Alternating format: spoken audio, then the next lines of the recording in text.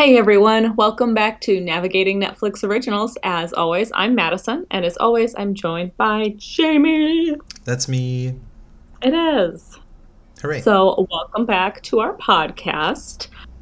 We have a bit of an interesting movie to discuss for you guys today. Full disclosure, when Jamie and I first watched this, we kind of just looked at each other. Like, we were actually going to have like a podcast where we recorded in the same room and we watched the movie together and we kind of just looked at each other after it was over and was just like, what the fuck did we just watch? How do we talk about this? Yeah. And then we decided that we wouldn't, because we just couldn't even think of any way of talking about this. It was such a weird movie.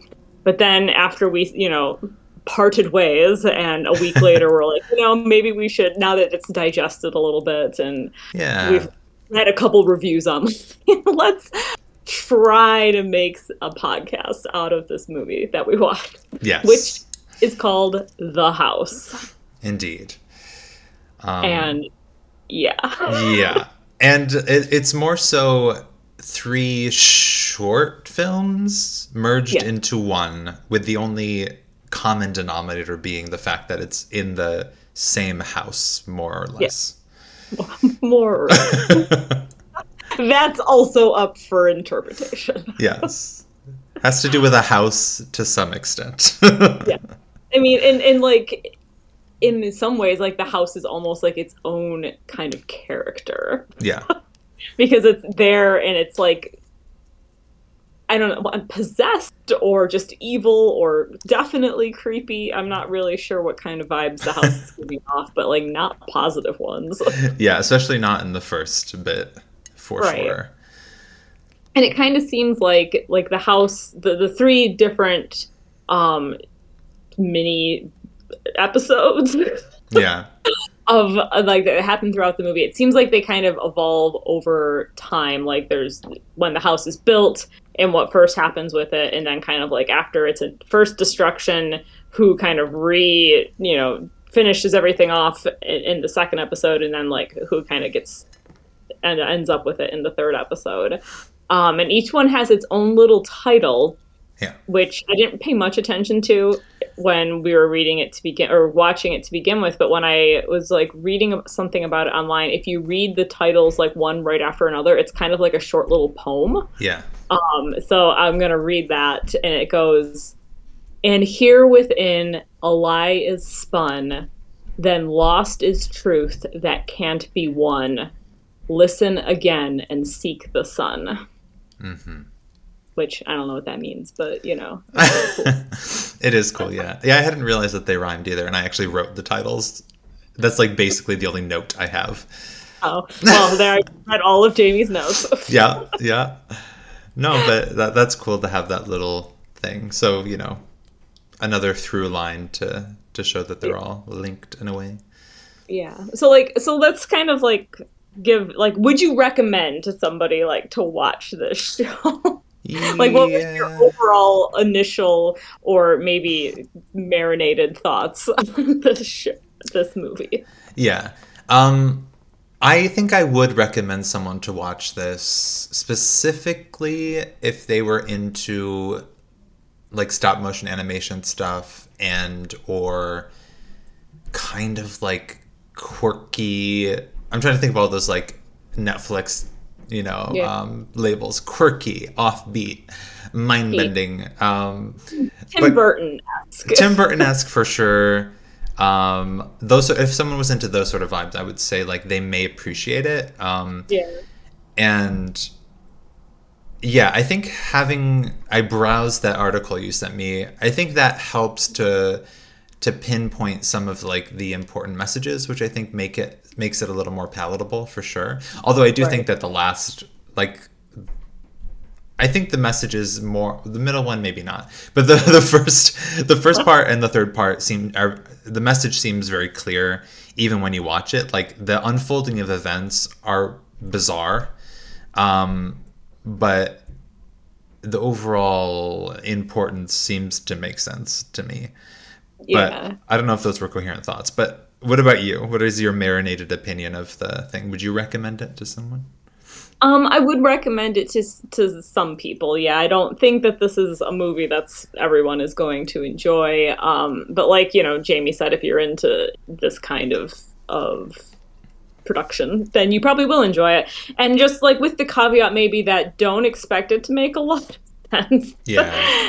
Like especially like don't expect the endings to conclude it all or in the way that you thought that they would. Yeah. Because they don't. But I did enjoy it when like we first watched it. Like I definitely like we paused it halfway through and went and did something else, and then like I wanted to come back and finish it because it was very interesting. Yeah. And but it's very strange. Yeah, it really is. But you're right. Like it does have an appeal to it that like you do want to keep watching. Yeah. Even if it doesn't quite make sense. Because I think it's hard to like approach something that doesn't have a very clean-cut story with a beginning, middle, and end. It can sometimes go, I think, underappreciated for what it is. Right. Like, I didn't look this up, but I would almost be interested in being like, how was this conceptualized? Because I remember us saying, like, it feels almost like someone was essentially told, here's a house, write me 3 stories with no other Right. an indication of what they should do. And no knowledge of what was being written in the other stories. Right. Yeah. Their own group of people writing like a unique story. But like I think like if you think about it like on a timeline and like a beginning, a middle, and an end for the house and not the individual stories, this kind of is like the beginning, the middle, and the end for like the house's life. That's true. And maybe like that's how we're supposed to be looking at it because it is called House. Touche. It's the house's story, not the individuals. That's fair. That is fair. Perhaps indeed. So it starts off like Jamie mentioned, this is all stop motion animation, and each 3 of the 3 stories is like a different type of stop motion animation, different characters, different species that are personified. The first one is like humans, but they're weird and creepy with like huge round heads and like tiny little faces on them. Yes. And then the second one is all like rats that are personified, and then the third one is cats. Yeah. So like, do you want to kind of just like go through and tell like the story, each story? Sure. Okay. Yeah. So the first one, as Meta said, begins with people, and it's the creation of the house, which is ultimately a desire from the father to, in a way, kind of stand up to his like shitty family that comes to visit and makes him feel like shit. Because they live in a very modest, it's a family of 4.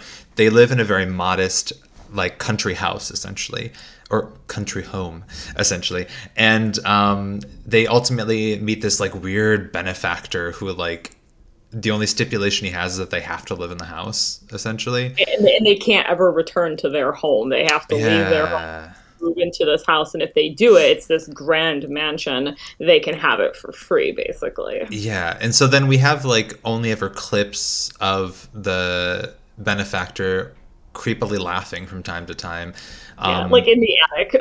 Yeah. And then we also have like this really odd builder who's constantly staring at the young girl Mabel, and yeah, like pretty much we find out that the house and the benefactor kind of have like, the house almost has like a mind of its own. Like the benefactor is constantly changing it, but the house in some ways seems to be living, to the extent even that both the mother and father are like ultimately transformed into just furniture in the house. Right. It's kind of like the house is absorbing its occupant.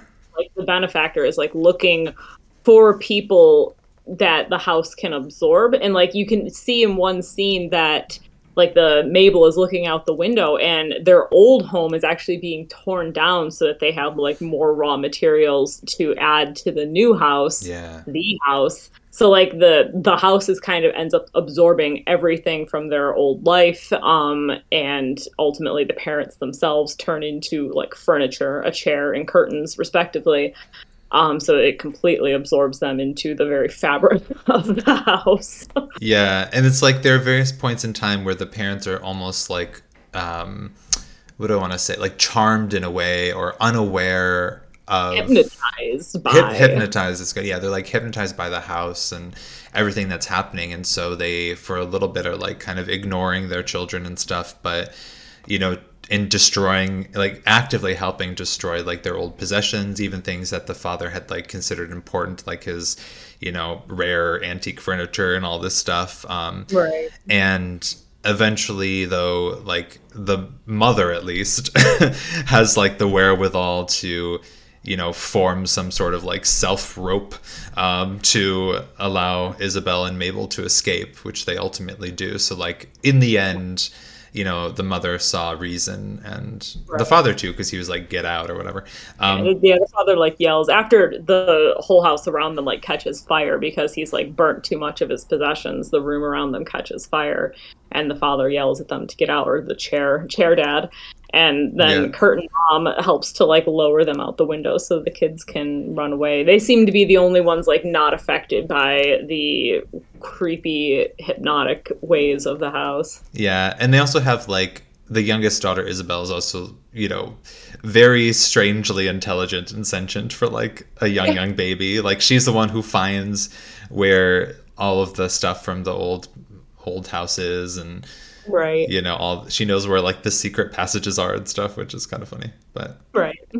But yeah, I mean that's That's just kind of how that ends too, is like with the yeah. kids walking off into the night. Right. And so like the thought for me at least was like, okay, that's part one. Next we're gonna see like what Isabel or Mabel end up doing in terms of Right. like not get, maybe getting vengeance or like trying to destroy the house. But nope, it's instead different species, and we pass Yeah. to the mouse or rat people. Right. Which is why, well, I think we have to think of this as like chapter Yeah. 2 is the house's story. Like the first occupants have been absorbed Yeah. into it or left.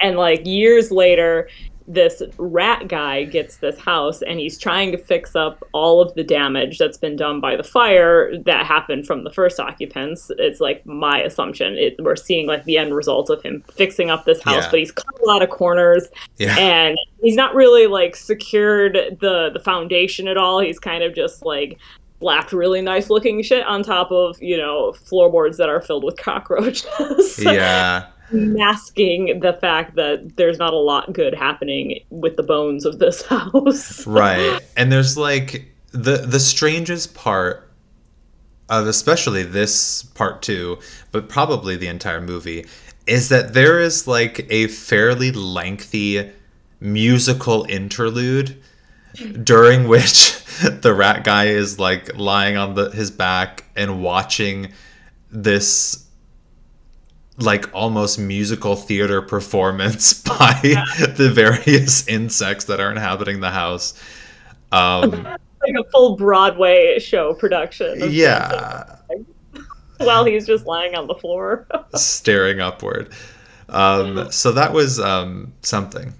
Maybe he, you know, accidentally inhaled some of that insect poisoning. He must have, yeah. Maybe that's what that was meant to symbolize, because he definitely like sprays it all over himself and everywhere else too when he's trying to kill them. I think And then what, has the dream slash police. yeah, yeah. I think one of the strangest thing, because like his character design isn't like too creepy or weird. He just kind of looks like what you would expect a normal sort of personified mouse to be. Right. But the people who come to visit, like especially the couple that takes over the house, like the wife, her torso is so long, and it's so weird because she's like as tall as the house basically. One of the things that I have watched about this, because I watched a couple different videos on it too, they said that like they believed that the rat people, not the main character, but most of the rest of them, they're like insect rat hybrids, so they're just not like drawn to look like they're part rat and part of the insects that are already in the house. So that's why they have such weird body shapes. Okay, I could see that then. Yeah, that made sense. Yeah, because it's like they're very odd, and like the only thing they ever say about the people is that like this was their house at one point, like they lived Right. here before, and all this stuff, which is just very odd. Before the Great Fire.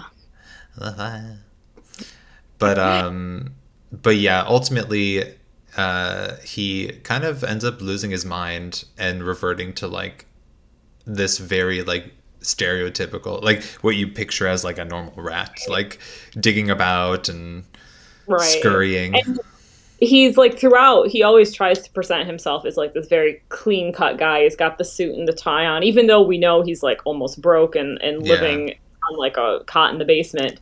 Like he tries to present that, you know, this air of like wealth to all of the potential buyers. He's got this smartphone and he can change the lights in the kitchen with just a click of a button kind of thing, and all of these fancy gadgets all over the house that he tries to direct the buyer's attention to. But like underneath that all, both for himself, like in his own life and in like the life of the house, there's like a lot of rot Yeah. and like lies kind of being laid on top of the situation. Right. And I mean, you know, if ever there was a message, I guess it would be that you really need to take care of the rot before you can move Yeah. forward and Seriously. try to get what And you like, want.